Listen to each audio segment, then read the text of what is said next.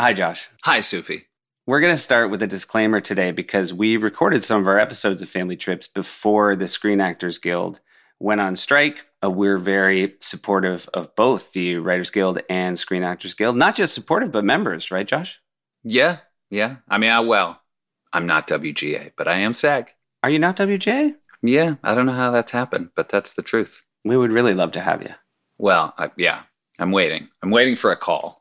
So anyway, we're very supportive of the strikes, and we're very respectful for the strike rules, one of which is not to have members of the Guild promote their work on things like podcasts. Some of our guests recorded this before the strike, and so we just want to make sure that you know that that was a thing that happened before the strike took place. And that's on the up and up.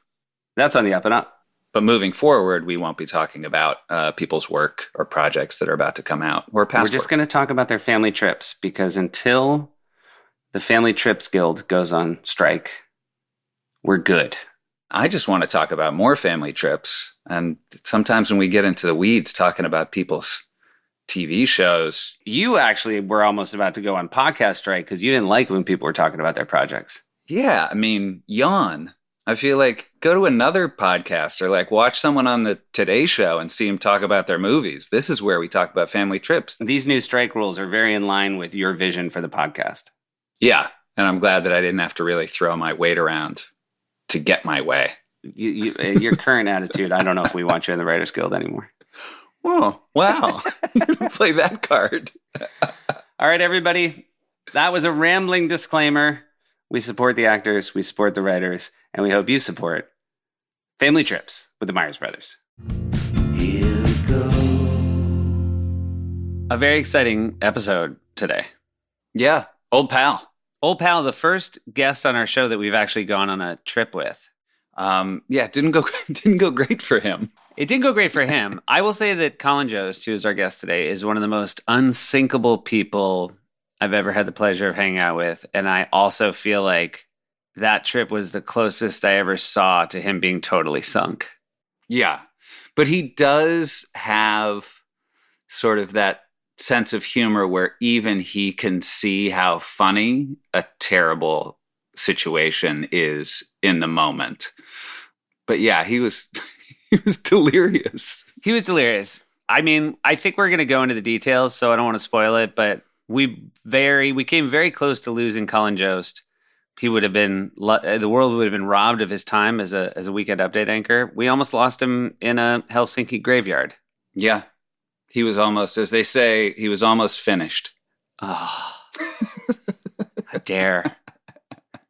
How dare you get there before me? I had every expectation of saying that tomorrow Mom and Dad were going to come visit me and my family, but then they heard a month later you were coming, and so they canceled their trip because Mom and Dad would rather be somewhere that you were.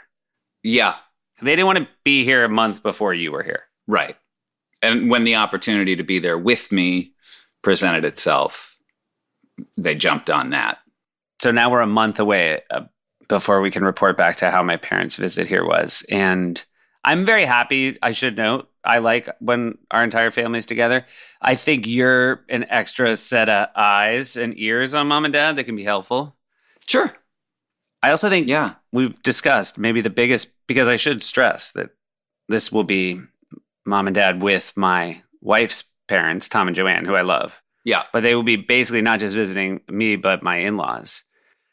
And how would you describe, this I think is the trickiest thing every time Mom and Dad visit with my in-laws. How would you describe the way my wife's family says it's time to go to the beach? Well, you'll be like sitting on the porch, just chatting, and you will have been out there for maybe, I don't know, an hour, 45 minutes. Maybe you have a cup of coffee. And then suddenly someone bangs outside and says, "We need to be in the car in 2 minutes and ready to go." And you really just wonder why.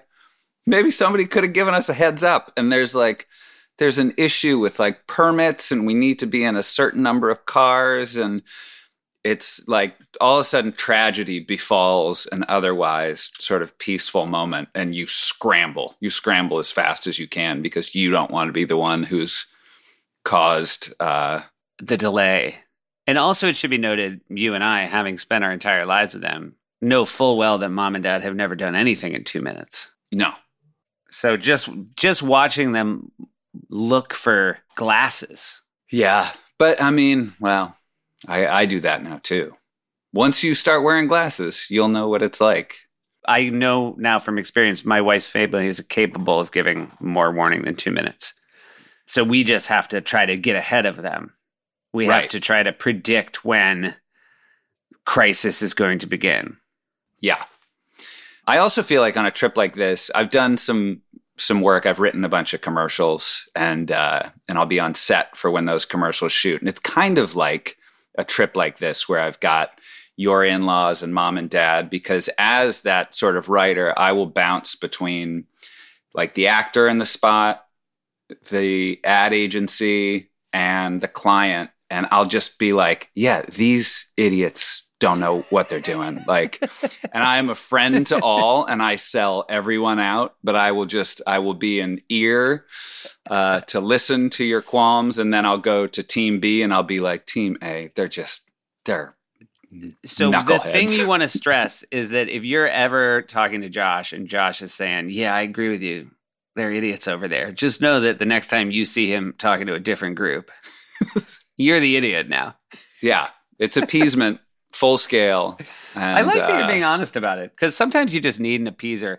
You're very good at this. I should note, in my in-laws' defense, we are always rushing to the beach. And if you don't rush to the beach, much like a train or an airplane, it will leave.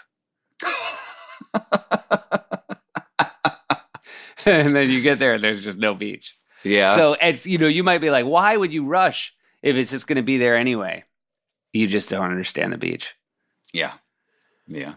But I'm looking forward to visit. And I'm very happy you're going to be there for all of it. And I'm also looking forward for everybody listening now to hear our conversation with Colin Jost. This is Family Trips. And this is Jeff Tweedy, basically echoing what I just said.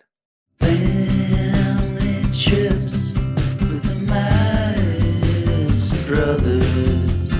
Family Trips with the Meyers brothers. Here we go. Well, if it isn't our old friend Colin Jost. I feel like I just foolishly thought I should wear a Hawaiian shirt for a travel, and then immediately was like, oh, it's audio. Yeah, that's a podcast. Right. I should know I love you a great deal, and I'm aware of the fact that when you show up, I will always forget how long you've kept me waiting. But on the list of ways you've kept me waiting, hearing that he'll be here soon for the podcast, he's changing his outfit for a podcast. You never know. I mean, sometimes it's about dressing for the part you want. Dress for the podcast you want to be a guest on. I was also thinking, my hair, I was going to be like, oh no, my hair is wet. Again, not an issue. But then I remember at work, coming to work a lot. I don't know if you remember, with wet hair. And I realized it was a period of my life where I would go swimming before SNL, which was, I couldn't believe those things were possible now in life. Yes. But I went to my local YMCA, swam 100 laps, and then came to SNL to write with wet hair. You were a very young writer on the show who I felt like was living the life of someone 50 years older than you. It was a very Don Drapery existence of waking up in your New York City apartment. You would go to the Y, you would swim laps, and then show up to the office. It was just a better life, It's been downhill. Once you can't even swim before work, it's like, why are we even doing it? Were you self-conscious about coming to work with wet hair? Was that something? It never crossed my mind. Oh yeah, you shouldn't have been. It was pointed out to me. But, okay. I should note, Colin was the least self-conscious person I've ever worked with. Colin was always very late. I remember SNL show is shot on the 8th floor, but the offices are on the 17th floor. And one time we called Jost, and asked him to come down to Higgins' office on 8, one of the producers, Steve Higgins. And he said, I'll be right down. And then it took an hour for him to come down. And when he came in, Higgins threw all the papers in the air like the Flash had just come in. Like you'd come in so fast that you blew the papers off his desk. I also got my I combed my hair again. Another wasted podcast thing. I was like, I should comb my hair, and I got my first. I never had a comb. This also might not shock you. I never owned a comb. I got my 3 weeks ago. I was handed on the street. This is true. My first comb, and there's a man I run into in my neighborhood who owns a hair store, hair salon. No, sure. Hair store. I think they're called hair stores. He doesn't sell hair. He runs a hair salon. Very nice gentleman. And I run into him. He'd always say hi. He's very nice. And then like 3 weeks ago, he handed me a comb and was like, I wanted to give you a comb. I don't know. Totally know why now. And I started the last couple weeks. I've been like experimenting with a comb, and I realized that it's, I would just use my fingers. Yeah. And now I realize that a comb is like 100 fingers. It is a lot of fingers. It's a lot of tiny fingers. Like I had been using all these years, I had been combing my hair with an ant, and then I was handed a centipede. Wow. Mm-hmm.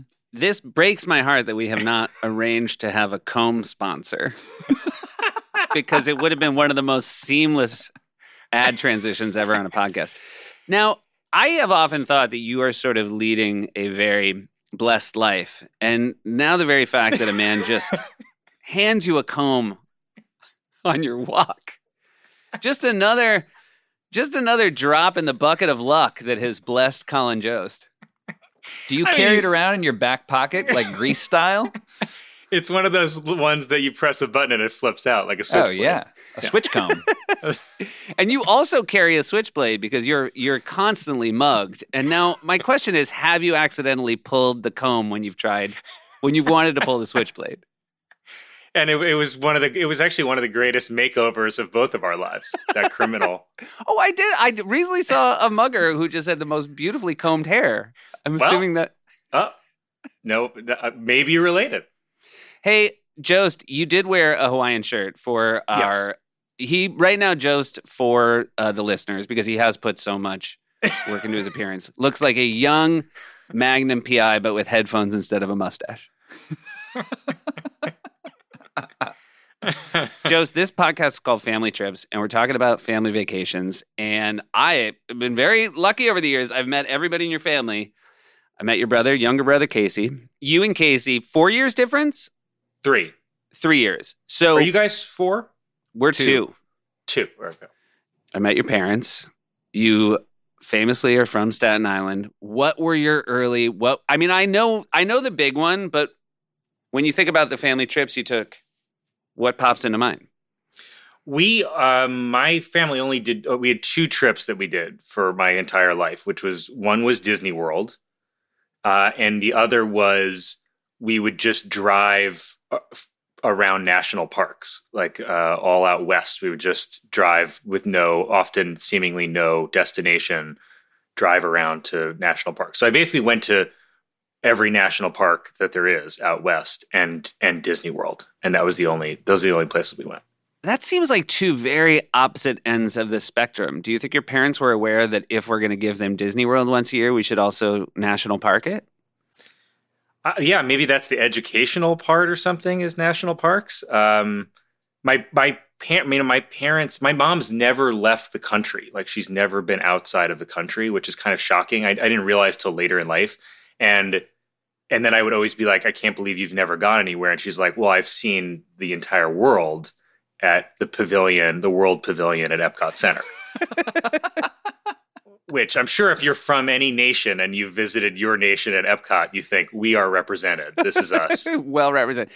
Now, being from Staten Island, do you feel like she considers it international travel just to sort of leave, just to visit Manhattan? Just to see Brooklyn. Any mainland. Yeah, I don't know where that came from, but it was like not even Canada. She had never like driven up to Canada. Or I don't know where it came from. She seems like a very worldly person. I should know. I know. She does. She is. She's- Dr. Jost, let's stress. This is a very Doc- worldly, very Dr. educated Kelly, woman. Dr. Kelly, she kept her maiden name, so even more worldly. So Dr. Kelly, interesting. yeah. What's her Dr. first Kelly. name? What's your mom's first name? Carrie. So Carrie Kelly. Gotcha. Not going to believe it. Irish. I was going to wait till the end to spoil it. The And end of the hasn't been to podcast. Ireland? And no, has never been. Oh to Ireland. yeah, that's a trip. We did that last summer with our parents, and yeah, it's amazing. It's amazing. I really want my grandpa is turning 98, and his whole side is Irish firefighters, and he's never been either. So I'm almost thinking, can we try to somehow get him on a plane and go to? Obviously it happens, but No, you should try to trick him. I think And a trick plane them. is the way to go. Like if hey, you're going to say do it, it, Grandpa, look, it's a car. No, it's just a car. Get in. They say old people who have never traveled internationally should be tricked to get over the hump. We went to Ireland last summer, Jost, and Josh, correct me if I'm wrong, but we're with my mom and dad, and my mom just constantly asking, can never be in the present without asking 1,000 questions about what the future holds. Always asking what's next. And we get into a taxi, and we've been telling her all day what we're doing. And we get into a taxi, and she goes, now wait, let me know everything. What are everything we're going to do the rest of the day? And the taxi driver, the most Irish things ever, he goes, I'll tell you what you're going to do. Step 1, we're going to go to a pub. Step 2, you're going to stop asking so many fucking questions. yeah, that was pretty accurate. Immediately clocked that this woman asked too many questions. It was the first time you guys had been to Ireland too, or had you been there? I had never been there. And yeah, we went to Northwestern. Our parents met at Northwestern, and Northwestern was playing Nebraska in college football in Dublin for this sort of annual game where they get a couple college teams over there. So we, Seth got some flights, my parents got some hotels, and I bought some tickets to the game, and we went and, I played golf with my parents for like 4 days beforehand. And yeah, it was so lovely. The people were so nice. The service is so mediocre, but they're so pleasant that you're just like, oh, it's fine. Like, it's fine if you forgot an entree, or it's fine if drinks took forever, because they're all so sweet and charming and nice. And yeah, it was great. I just flew in for the game, Jost, and Josh had just spent 4 days golfing with both my parents, and I showed up bright-eyed and bushy-tailed and ready to party. And Josh, because he'd been alone with my parents for 4 days, had like the 1,000-yard stare of a recently returned veteran from a foreign war. He'd been through it. They often compare golf to that experience. Yeah. Yeah, it was good for some backup to show up. It's always nice. Remember, we were in Scotland together, and I was like, oh, I wonder if there's golf here. Oh yeah, you did. You asked, I wonder if and then you found out. I wonder if golf is big here. Genuinely asking. I had to take that Scottish man aside after he rolled his eyes at you, and I said, you have to realize this is a man who's not going to find out about combs for another 10 years. I do want to get to our travels, because we have taken some friends for me are like family, and we've taken some trips together, Colin, and I want to get to that. But yes, so yeah. I want to get to Disney, but did you look forward to the national parks vacations as well as a kid? I did. I mean, it was we did just a lot of hiking, which I liked somehow. I can't imagine as a kid you would really like doing that, but I did like it. And we rode horses around like the edges of the up and down the Grand Canyon and stuff. Things that seemed very unsafe, and I don't know if they are or not, but it was like the tiniest ledge, and you were going. But it didn't at the time faze me. And we would drive. I mean, the bummer is sometimes without a plan, they would be like, I heard there's, a crater near here. We got to go see this. And then we would drive 4 hours to a crater in the middle of the desert it was like a fence around a crater, and you would look at it, and then they'd be like, there anything else to do, like a roller coaster with it, or no? And you would just drive back to the nearest other park. Yeah, I think I've driven into the parking lot for that crater and then was like, I'm turning around. I don't know. I need to go all the way. Yeah.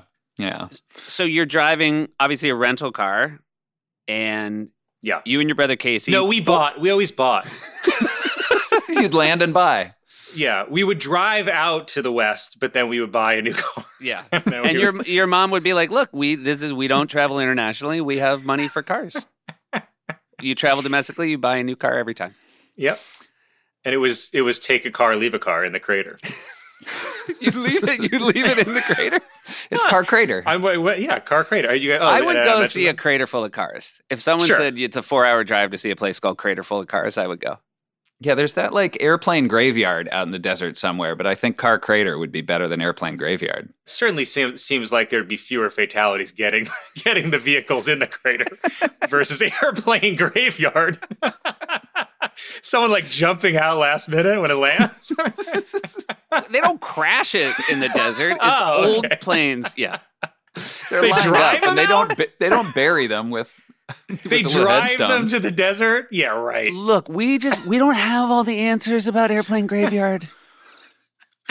So We you would just know it's be in a appealing. car or you'd be in an RV? What are you getting also, around it? speaking of car crater, someone told me recently that out in Montauk at the surf break, that at some point in like the 50s to just make the surf break better, they drove like 50 cars into the ocean, and they're just out there under the water.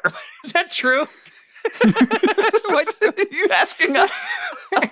Could that be true? I don't know. I think it could be true. I think, you know what? Maybe it's more fun if it is true. I will say cars in the ocean does seem like a real hippie surfer plan for how to improve the break. It actually sounds to me like America was so wealthy in the 50s that you could just drive loose cars into the ocean, and we were so prosperous as a nation it didn't even register. Do you remember traveling well? And when you're on a 4-hour drive, is it everybody talking in the car? Is it you and Casey talking in the back seat? How did you spend the time? Like, we were a book on tape family. We fought a lot, pretty aggressively physically fought. We were also, I just remembering this, we would bite pieces of the car, the headrest behind my parents and my grandpa. Like my grandpa would drive us around, and we would bite pieces out of the headrest of the headrest of their like 1970s Volvo, and at the point that they noticed, we had basically eaten the headrest down to the metal wire in the bottom of the head. So there was like the top of the headrest was intact, and the bottom was just a metal piece that used to have foam and leather or whatever. Now, my question would be, to what end? I don't know. I'm just remembering this, and I don't know. I don't remember what the purpose. We were definitely, based on photos of how heavy we were, it was not for sustenance. We never wanted for food. This wasn't a child services intervention issue. I think it was like boredom at that time before you could have a video game or something, that we just decided, let's see how far we could get eating the headrest of the car. And so would it be both? Would it be the driver and the sort of shotgun? We both worked at them, and maybe it was almost a competition. Yeah, that's to what see I'm thinking. who got to the wire the fastest. Did you always have like your seat? Were you always behind the driver? I thought you were gonna say, did you always have bigger teeth? Did that help you? Yeah, so we always had a side, and it was just a side. I don't know which was better. I guess I think I was behind the driver's side as the older brother. Did you guys have that? I don't remember. I don't recall. Yeah.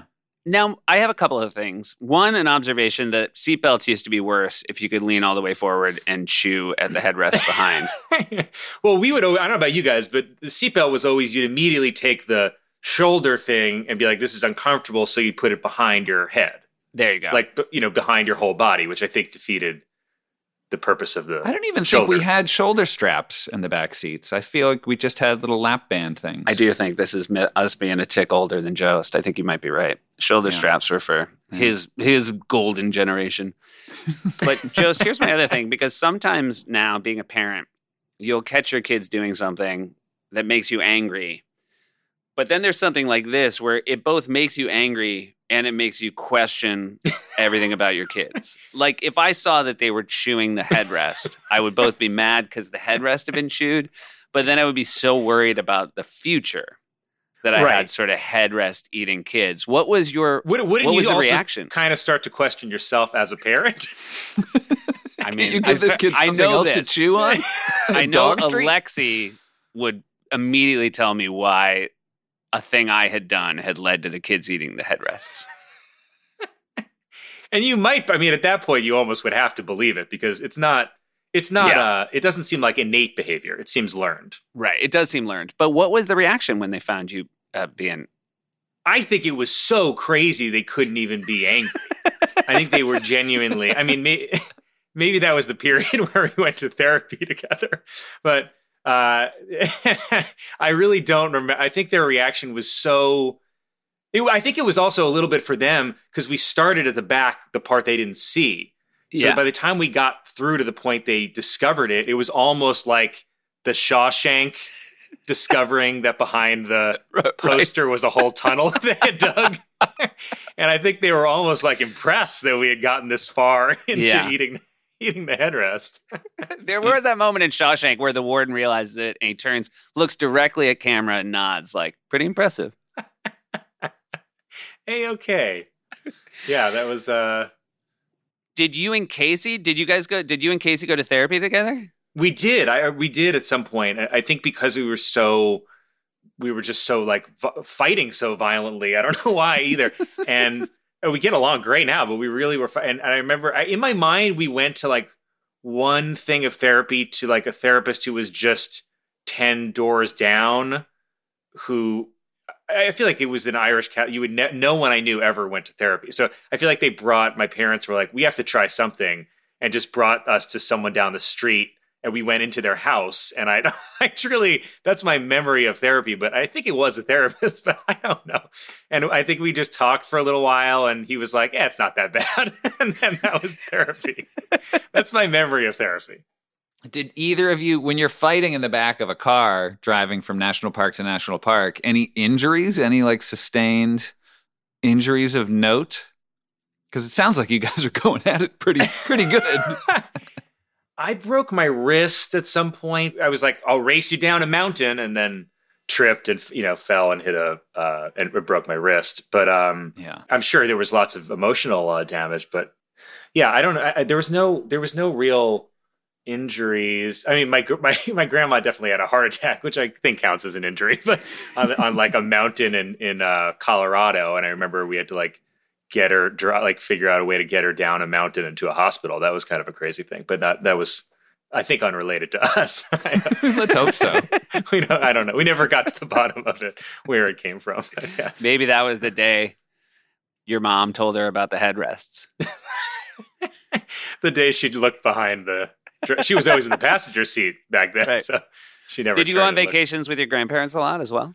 We went. They came out to the national park, so we went like the six of us, my parents and my parents and me and my brother and my grandparents, which was really fun. And, so which side grandparents were those? My mom's parents. So my mom's parents lived next door to us growing up. So we lived. Got it. It was like a full Everyone Loves Raymond setup where they lived next door. And so we would basically, I think my mom was like, we have to bring them because otherwise they'll just be home alone. So we went, I don't know. I'm sure they would have been very happy to just be hanging out alone, but they came on every trip. So it was all of us driving around. Did they enjoy it? Do you think they liked going to national parks as well and liked being with you and Casey? I think so. I think they loved it. I mean, again, they also never, it was like the only travel they did. Like no one ever left Staten Island. So this was like their getaway. And would you camp? Would you stay in like a little motel, or what was your setup? It was a mix. We camped a little. We would stay. It was like, motels and lodges that were around at the different parks, whatever it was there. We kind of just bounced around. Adjoining rooms? Yeah, no, we were in the same room as my parents. My grandparents were in another. It wasn't like a fully Willy Wonka, four in a bed, opposite legs, but we were opposite legs. I think as they describe that. That's how it was in the stage directions. I really tried writing a sketch. I think it even aired, but I tried writing a sketch that was the 4 Willy Wonka grandparents in a bed, and then 2 of them start trying to have sex. And there was and then the others were like panicking, like, oh no. And I think we did it, but there was like a whole thing where they were like, we really have to stage the sex so it doesn't look like they're having sex. It was like just useless. Yeah. I like that you said I tried to write something. I think it actually aired. I do think that is the outcome of a lot of SNL sketches, which is it aired. It's not the thing I tried to write. No, but it did air. It did air. America was able to watch it. But. So I remember just the Disney part of this. So I remember you saying this, and I thought it was a joke at first, but you went to Disney every year, and you continued to do that. Yes. As an adult. Yes. The most the craziest one is that there was a whole group, a whole college group that got invited to go to the Playboy Mansion for like a weekend of. It was like Hugh Hefner invited all the writers for whatever thing. And instead of going to that, I went to Disney World with my parents and my grandparents. And I really don't understand why, but I thought it was important or something that I should go Tradition. with my family. Tradition. I'm like, oh, why? And this is an unbroken streak? I mean, obviously, you've had years off at some point. I did take some adult years off, but I definitely went. I remember going as an adult a few times. I don't know, again, why, but... And then we've now, with kids, we've now gone the last, I'd say 3 or 4 years we've gone, that's been really fun to go with a purpose instead of to see joy in others instead of confusion in your own eyes. But did you love it as a kid? Was it the best? Yes. And it was, we loved everything. We loved like learning about how there were underground tunnels and how no one had technically ever died at Disney because if you died, they like moved the body to another location. And they were like, oh, I guess they died in St. Pete or whatever, I don't know if they moved them 200 miles, but I like that someone thought there was a serial killer who was just murdering random people with mouse ears in different parts of Florida. Yeah, but things like that. We liked all the weird finding out whatever the dark sides of Disney were too. And when you would go to Disney, would you always be sort of in the park, or would you do adjacent activities as well, or was it fully? It was like 6 a.m. up, park till midnight, and then go home and sleep for a couple hours. Eat a waffle on the bus to the park, like a Disney Year's waffle. It was like maximizing the 3 days there, like wall to wall. Did you have a favorite ride? Me. For me, traditional Splash Mountain. Why change it? If it ain't Wait, broke. finally someone asked me. That's why I did this podcast. I would say, Space Mountain seems like an easy one to say, but I loved Space Mountain, and I would throw up on the teacups like every time. I'm a big motion sickness person, but I still had an affinity for it that brought me back. So you would throw up on the actual ride during it or after? A mix. I think I got a handful. I got off. And would Casey not want to ride with you, knowing that, or was it ride or die? I think Casey continued to be tricked into doing it again, thinking it was. He was a loving younger brother, as I'm sure, Josh, you can attest. It was like, my brother invited me into the cup again. We got to do it. Yeah, I would. There was rarely a time, if ever, I ever would have turned something like that down, an offer from Seth. Can't say no to the cup. It's great to be waiting in line and seeing a kid running off, puking on the ground, and then send your own kids in. You're famously married to Scarlett Johansson, and she is in Marvel films. Marvel, of course, owned by Disney. I'm assuming that means when you go now, you are getting half off. That's it. Nice.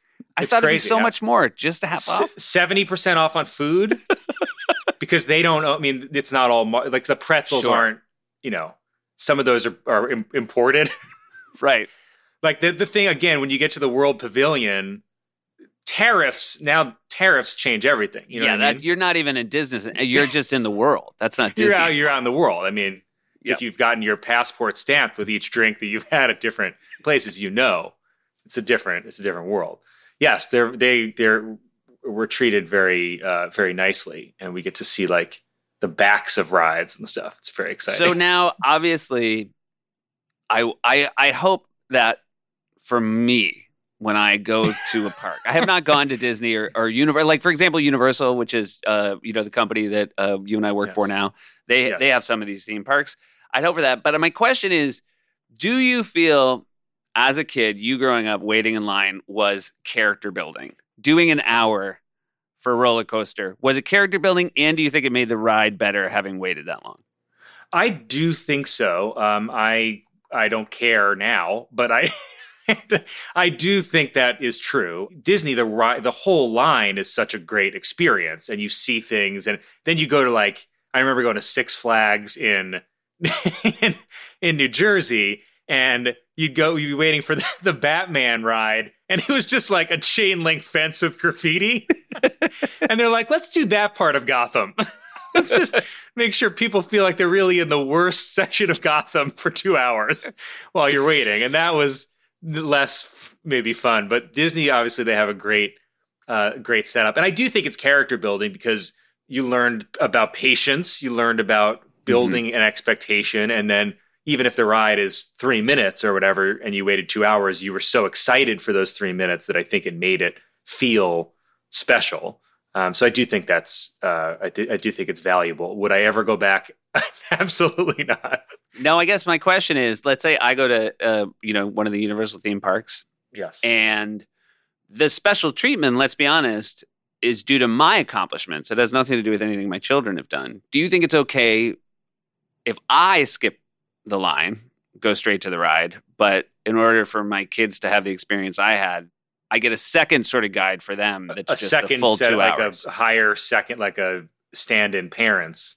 Yeah, so they have to do the who are a whole- little mean too, a little on edge, right? little over it. Yeah. Because they've been waiting in lines all day, so you got to get different, fake parents that are a little. And look, at the end of the day, they get their regular parents back. But yeah, but they've got like little flask, they're a little all over the place, right?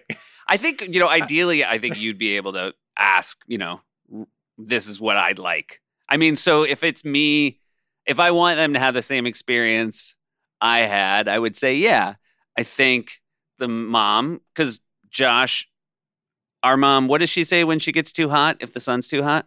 Oh, she gets the flux. Do you know what the flux is? From Jost? Back to the Future? Is this We'd all have no gonna be idea. Universal plugs? We have no idea.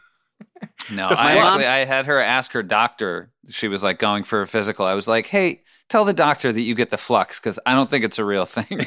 Someone needs to address this. Is that like a modern version of the vapors? Maybe. Yeah. I think, yeah. By modern, like 40 years ago. And the Vapors is 60.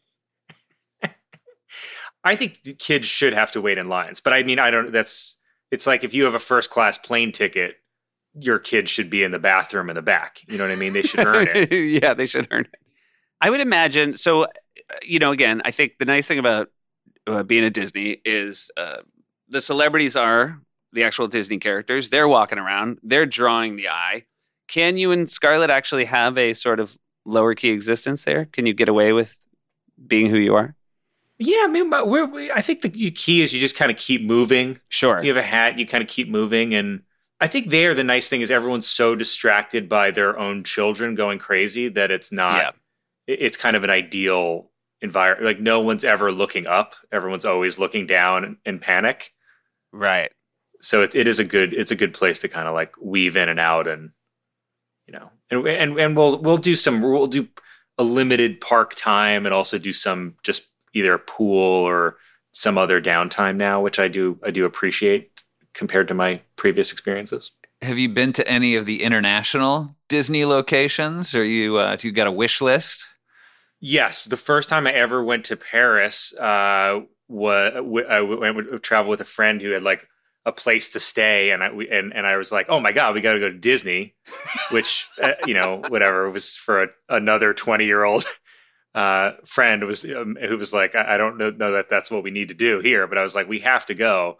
So we went there, which I loved. I just loved the detail because Space Mountain there, if I remember correctly, it's like a Jules Verne store. I actually don't know which book it is of Jules Verne, but you're like shot out of a giant gun into space at Space Mountain, which I thought was kind of a cool French twist on Space Mountain. I've been there. I think that's the only international one. And then a great surprise that we did for our daughter Rose also was my parents, when we were out in the national parks and we were so tired of hiking through national parks, they drove to Disney World in LA as a surprise, didn't tell us, and pulled up to Disney. They were like, first of all, the whole time they were like, see where we are? And it was like signs that said Los Angeles. And we were like, that means nothing to us. And they're like, probably know what we're getting close to. No, had no idea. And then we got to Disney World and we freaked out when we were like 8 and 10 or whatever. That was a great surprise that we did. To be fair, it's hard to like look at, highway signs when your mouth's full of headrest foam. Well, I'm sure at least it was an era where, the materials were safe. Definitely weren't tripping.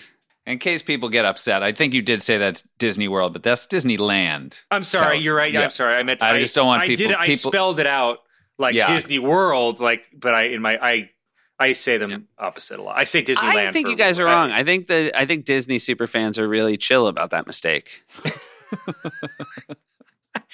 They know a lot of pros make that all the time. Josh, will you please ask Colin our Disney questions? If you had the middle seat on an airplane, what 2 Disney characters would you most want to be in between?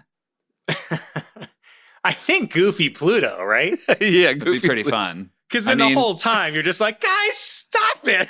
You guys. That's like a Southwest flight going to Vegas. Yeah. That's full on. You never believe it. I'm between Goofy and Pluto.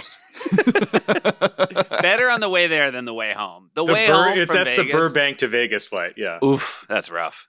Yeah, Goofy and Pluto, which because then you're like, which one of you's a dog? You're both dogs. Yeah. Try to get to the bottom of it by the end of the flight. That's fun. And then you look like the consummate gentleman, right? Yeah, you're like, I'm sorry about these 2. They're not with me. They ordered me this Jack and Coke. I didn't. I was going to wait. I don't want this. Sorry for the digression. No, please. I remember being on this. Go. I was thinking of drooling on a plane, and I remember I was on a plane. I was talking to someone who was a man from Portugal. We were talking, and I was like, I was like, oh, like football, like that was the only word I kind of knew.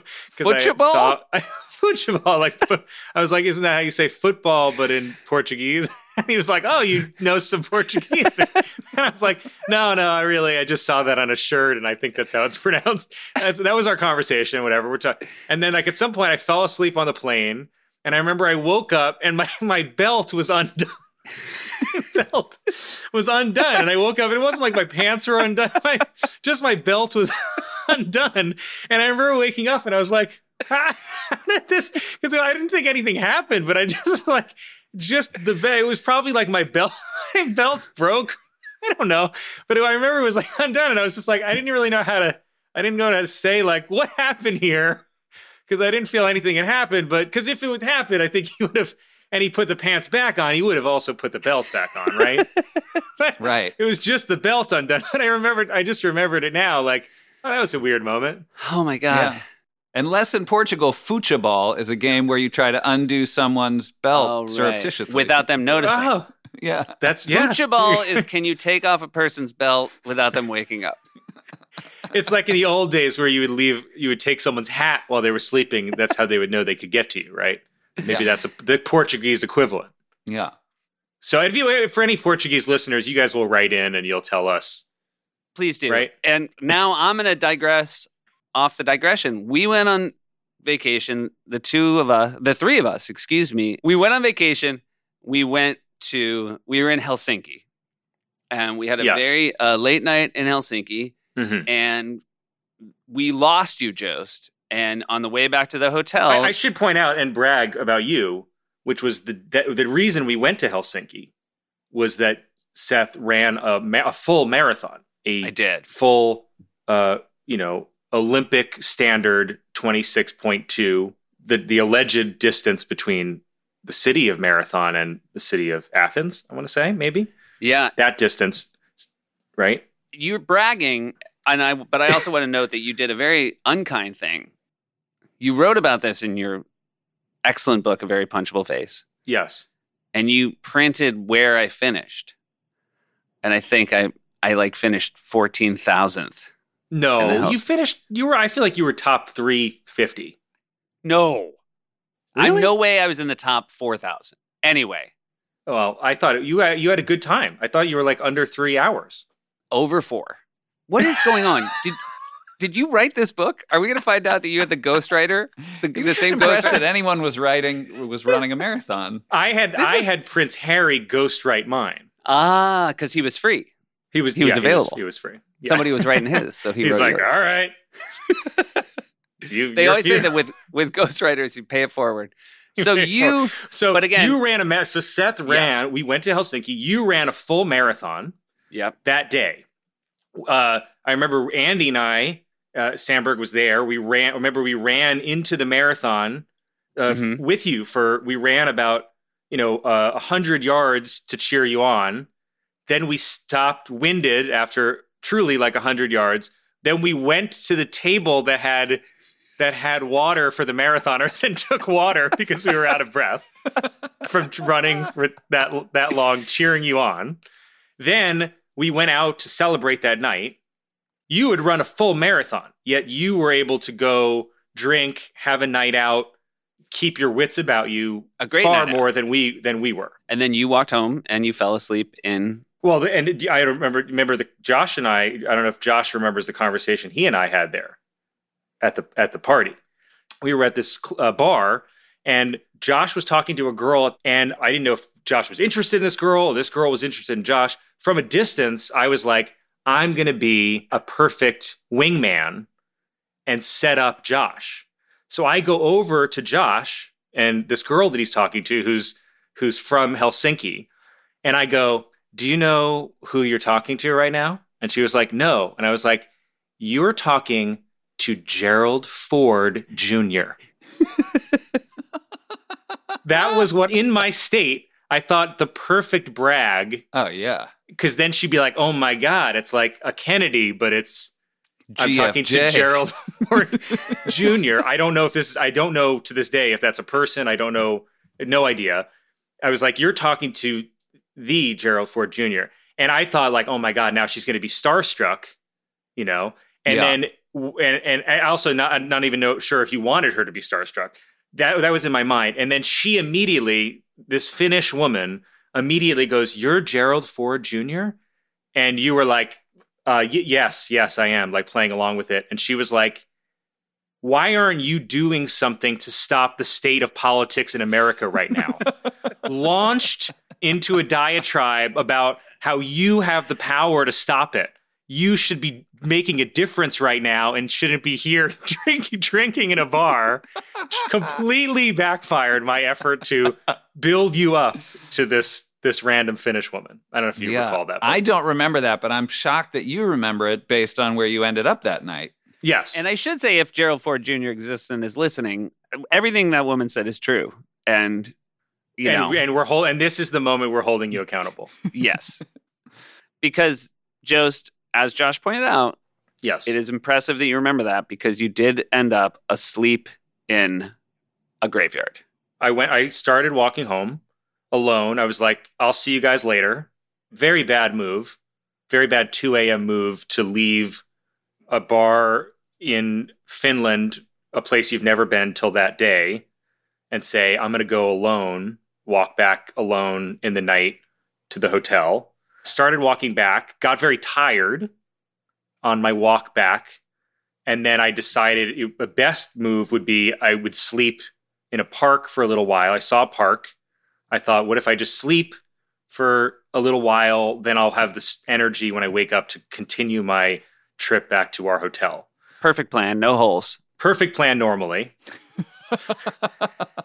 I went to sleep. I woke up what I thought was like, 6 hours later, and looked up and saw a headstone like a tombstone that was next to me and realized that I had not fallen asleep in a random park, but I'd fallen asleep in a Finnish graveyard probably on a grave. And then odds are, odds are when you see a tombstone, the overwhelming odds are that there's a grave. They're rarely just for show. And then, well, except Disney. That's true. Yeah. Unless Mansion. that's where they put the bodies at the Haunted Mansion. We don't know. Yeah. Come full circle. Woke up in this Finnish graveyard, then went back to our hotel where we were all staying. I believe woke you up. Yeah. I went back to my room, but I didn't have my own bedroom. So I was staying we were like sharing a room. Josh very lovingly made me an entire bed next to his bed, like laid out, like got pillows, made a little sheet. I think probably as a thank you for the whole Gerald Ford Jr. setup. Weirdly, he had come home alone. That's weird. Yeah, that's so strange. After this inn, I'd get him. Made a whole bed for me, and then I fell asleep right next to it on the floor, not on the pillows in the bed that he had made. Fell asleep on the floor, and then woke up the next morning, and we were supposed to take a boat from Helsinki to Estonia. Yep, a ferry. And I was so... probably a lot of us were not doing great, but I feel like I was especially not doing great, and you made the very wise call to not put us on a sea voyage that next morning. We knew you were a guy who famously couldn't handle the Disneyland cups.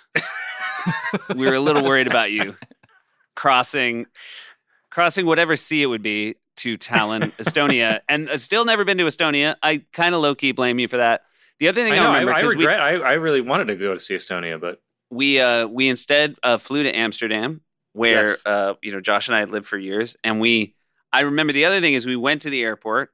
So now we're flying from Helsinki to Amsterdam, and the three of us get through customs, and then we look back, and you had been in line at one of the customs kiosks where you get your passport checked. And at some point, they had closed. That person had gone on break, and they'd closed that kiosk, and everybody had moved to a different line, except you couldn't process that. And so we were on the other side, and we were just standing, and Josh said, he's in line at a place that doesn't have anybody at the end of the line. And we were just like, I think we could get on the plane. He would just still be there. And we had to sort of wrangle you over to a different line. Yeah, had a bad case of the vapors. You had the vapors plus the flux. Super flux. Yeah. The other thing is which I'm always impressed with, you always carried around a little book. You would write down ideas, and you showed us the page that you had written down your night sleeping in the graveyard, and it was just like a swirl. Like you had thought you had something interesting to write, and you had just written like just a doodle of a swirl before passing out on it. I think it was the spiral and the abyss that I was looking into that I accurately drew for you. Yeah, pretty fell good. into that vortex. And then we had a couple great days in Amsterdam, but you were in our friend's apartment just sweating through various sets of sheets in a weird sort of fever haze. A full I had cholera or something. It was just needed to be isolated. I missed the rest of the fun. Yeah. But hey, really worth it for that. Really worth it for that graveyard. Hey, one thing we wanted to ask all our guests on this show, but you've kind of already answered it, which is, have you been to the Grand Canyon? Your answer is yes. Yes. And then our next thing is, was it worth it? It is so worth it. First of all, I've been to the North Rim and the South Rim of the Grand Canyon, not to throw it in your faces, but classic double rimmer. Double rimmer, as I like to say a lot, with no context. I think the cool thing too is it's a completely different experience. I remember being in the South Rim of the Grand Canyon, and it was 95 degrees and crazy hot, and it was snowing in the North Rim of the Grand Canyon. That's how much of a crazy change there is while you're there. As a kid too, I don't know if you guys ever did this or people do it, we would always try to find license plates from all 50 states. Yeah. Oh, yeah. I do remember when we were driving around. And Grand Canyon was one where you could you would see Alaska and Hawaii, and still I'm like, I don't know the whole Hawaii one, how that quite works, but because no one's taking the car on a boat, right? Look, if you saw it, you saw it, bud. I swear to God, it's a rainbow. There's no way to fake that. When you were a kid, when you saw a license plate from a different state, did you ever wonder, do their headrests taste different? As a connoisseur. Like, are they spicier from, like, did you think a Louisiana license plate? To state. You don't think it's car type. You think it's state? I think it's state. I think a Honda from Louisiana might have a little bit more kick in the headrest. A little kick. And that's a great plug for our sponsor, Honda, Louisiana Honda dealership. Honda Louisiana hot sauce. Yeah. Honda hot sauce. All right, well, that's good because Josh wants to go and I don't want to go to the Grand Canyon, but it seems like you're leaning in pretty hard to go. It is mind-blowing. When you see the size of it, you are kind of like, it is not just a canyon. It is a grand now, see, canyon. My knock on it is I feel like it's a spoiler alert. They should have just called it canyon, and you should have got there and then found out it was grand. Decent canyon. And then you're like, no, this is I feel better. like you might as well have called Sixth Sense. The kid can see dead people. You know what I mean? They blew it. I do.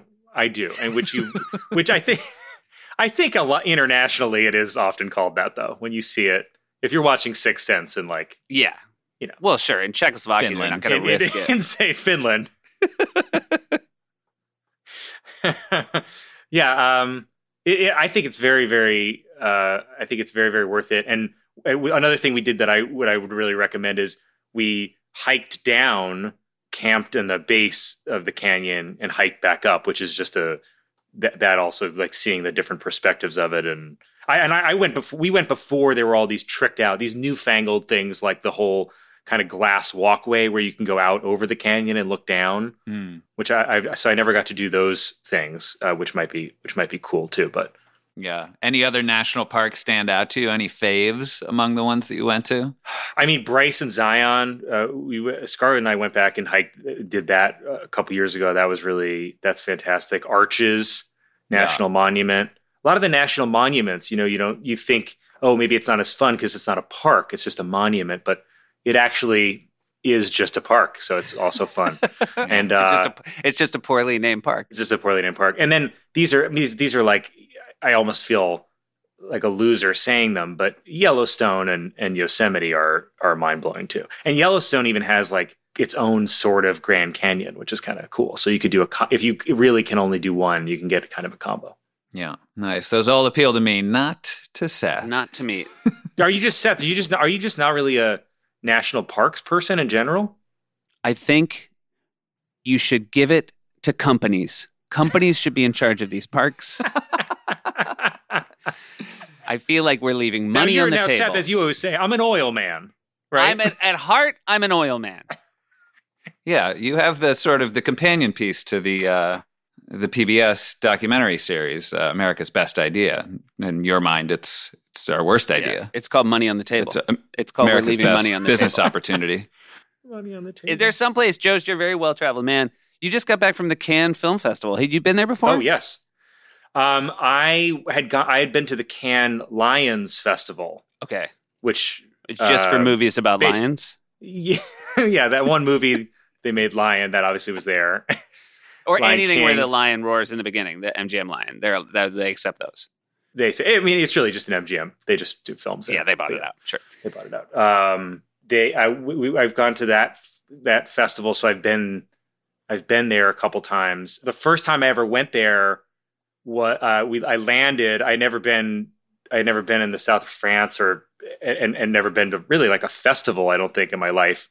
And I was there to do stand up, and I was waiting for a car, and they were like, "Hey, there's no cars. There's a strike." I feel like every time I go to France, there's a strike. There's a strike, and they were like, "There's no cars because they're striking." I think it was a strike against Uber.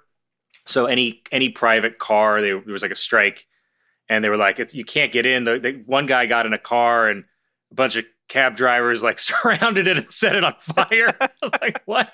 Wow, they really do it. They do their strikes in France. And they're like, so we don't have a car. And I was like, oh, okay. I could walk, or I could take a train or whatever's good. And they were like, no, there's a helicopter. We got a helicopter waiting for you. And I was like, oh, this is, of course. I've never been on a helicopter. I'm scared. I never wanted to be on a helicopter. I was very scared of it. But I was suddenly just like, oh, okay. All right. They were like, yeah, just get on. And I was like, okay. I kind of felt like peer pressure to get on this weird 2-seater helicopter, and got on. And I was like, hey, how's it going? And he's like, I was like, how are you doing? And the guy's like, I'm not so good. I just I had this whole bachelor weekend in Amsterdam. I just kind of fucked up. Anyway, are you ready to go? And just instantly took off, like straight in the air, which I guess helicopters do. That's the ideally. That's the good version, right? Straight in the air, like, let's go. And had this like 10-minute helicopter ride to some other location there where I had to go do stand up at this festival. Did he play was a little football played? Where was the belt when you landed? I didn't have a belt when we took off. Oh no. Yeah. But you had one when you landed. I had one when I landed. Yes. So but that was my only other time there. But I will say the film festival, which is the festival I think people want to go to. I've told a lot of people, oh no, go for the Lions, and they're like, oh, great.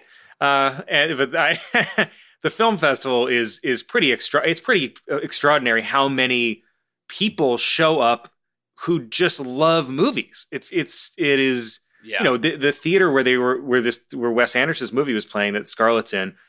It was 4,000 people in full black tie. People got kicked out if they were wearing a full tuxedo but like white sneakers. Wow. They weren't allowed in.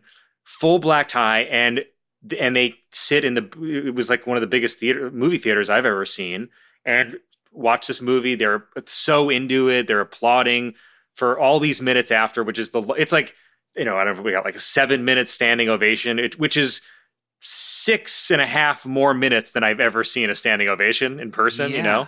You read headlines about it, but I actually imagine it must be shocking to watch it in real time. You almost feel like you're hallucinating at some point. You're like, you've never seen people applaud for that long in unison too. Yeah. And it doesn't seem insincere. It does seem authentic. It does. I think part of it's the atmosphere of how wonderful we all did this experience together. When you say in unison, do you mean that they clap in time with each other? No. Because that would be terrifying. That's scary. Actually, that is a nightmare. That is. People dressed alike clapping in unison is real scary. That got real scary. Yeah. Wait, I lied. I do have one other thing to ask you about. I would like to know what the ferry situation is. We talked to Pete on this podcast about the Staten Island ferry and its current. You bought one, right? That's not a secret. How do you feel it's going? I think we're a publicly traded company. Yeah, Titanic 2. How's it going? It's going really good.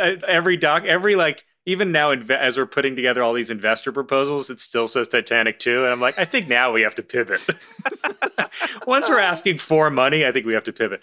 It is. I'm not just selling this because I am a investor in this. It is gonna be a pretty dynamite situation when we're done with this thing. I mean, not that we will have to dynamite it, put dynamite.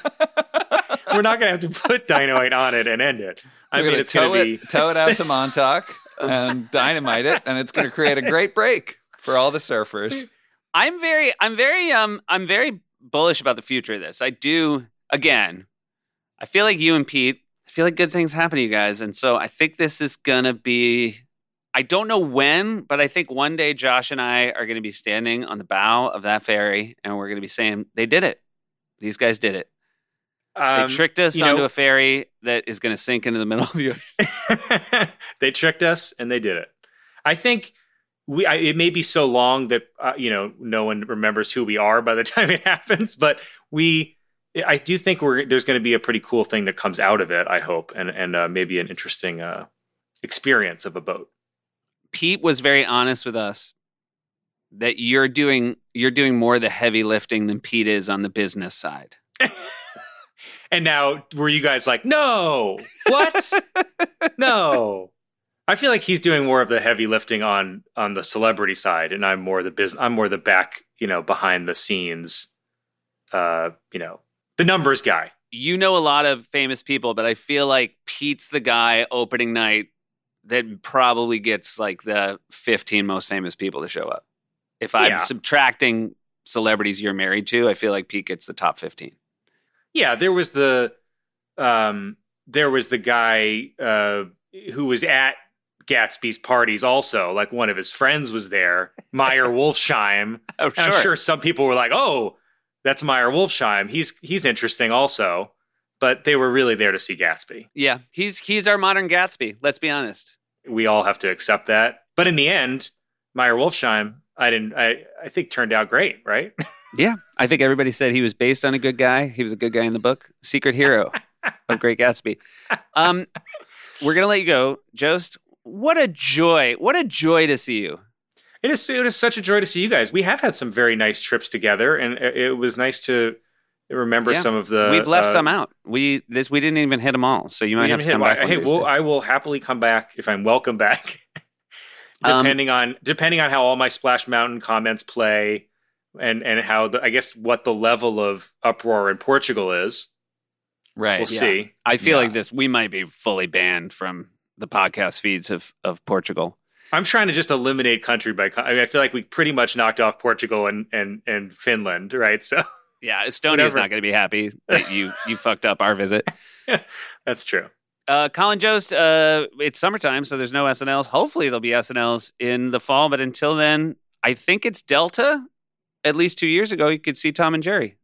So check that out. Yeah, if you're on a Delta flight 2 years ago, do check out Tom and Jerry. Flying to France, by the way, for the festival, the options on the movie screen, this wasn't the only two, but it was presented like it looked like they were the only two, were The Whale and Les Schtroumpfs, the Smurfs, the Smurfs in French. So it was real. It was a real... I feel like no one was like, I feel like both these are right up my alley. Is there enough time to watch them back to back? I guess it's a real back double and feature. forth. It's I think this Les Schtroumpfs in America it opened as the animation before The Whale, right? Yeah. They did like an animated short of the Smurfs and it went right into The Whale. Right, it was the Pixar short before The Whale. And then I put The Whale. We were like, as we were taxiing, I was like, I'll put The Whale on now. I'll see the first little.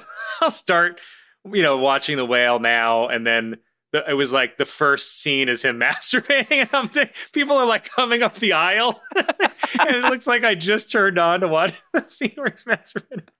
Anyway, I thought I'd leave you guys with that. I think we should leave everybody with that. And I love you, buddy. All right, love you guys. It's very nice to see you. Yeah, you too, buddy. Love you. Driving in a rental car, Jost and his bro were getting hungry. National parks can be so far apart.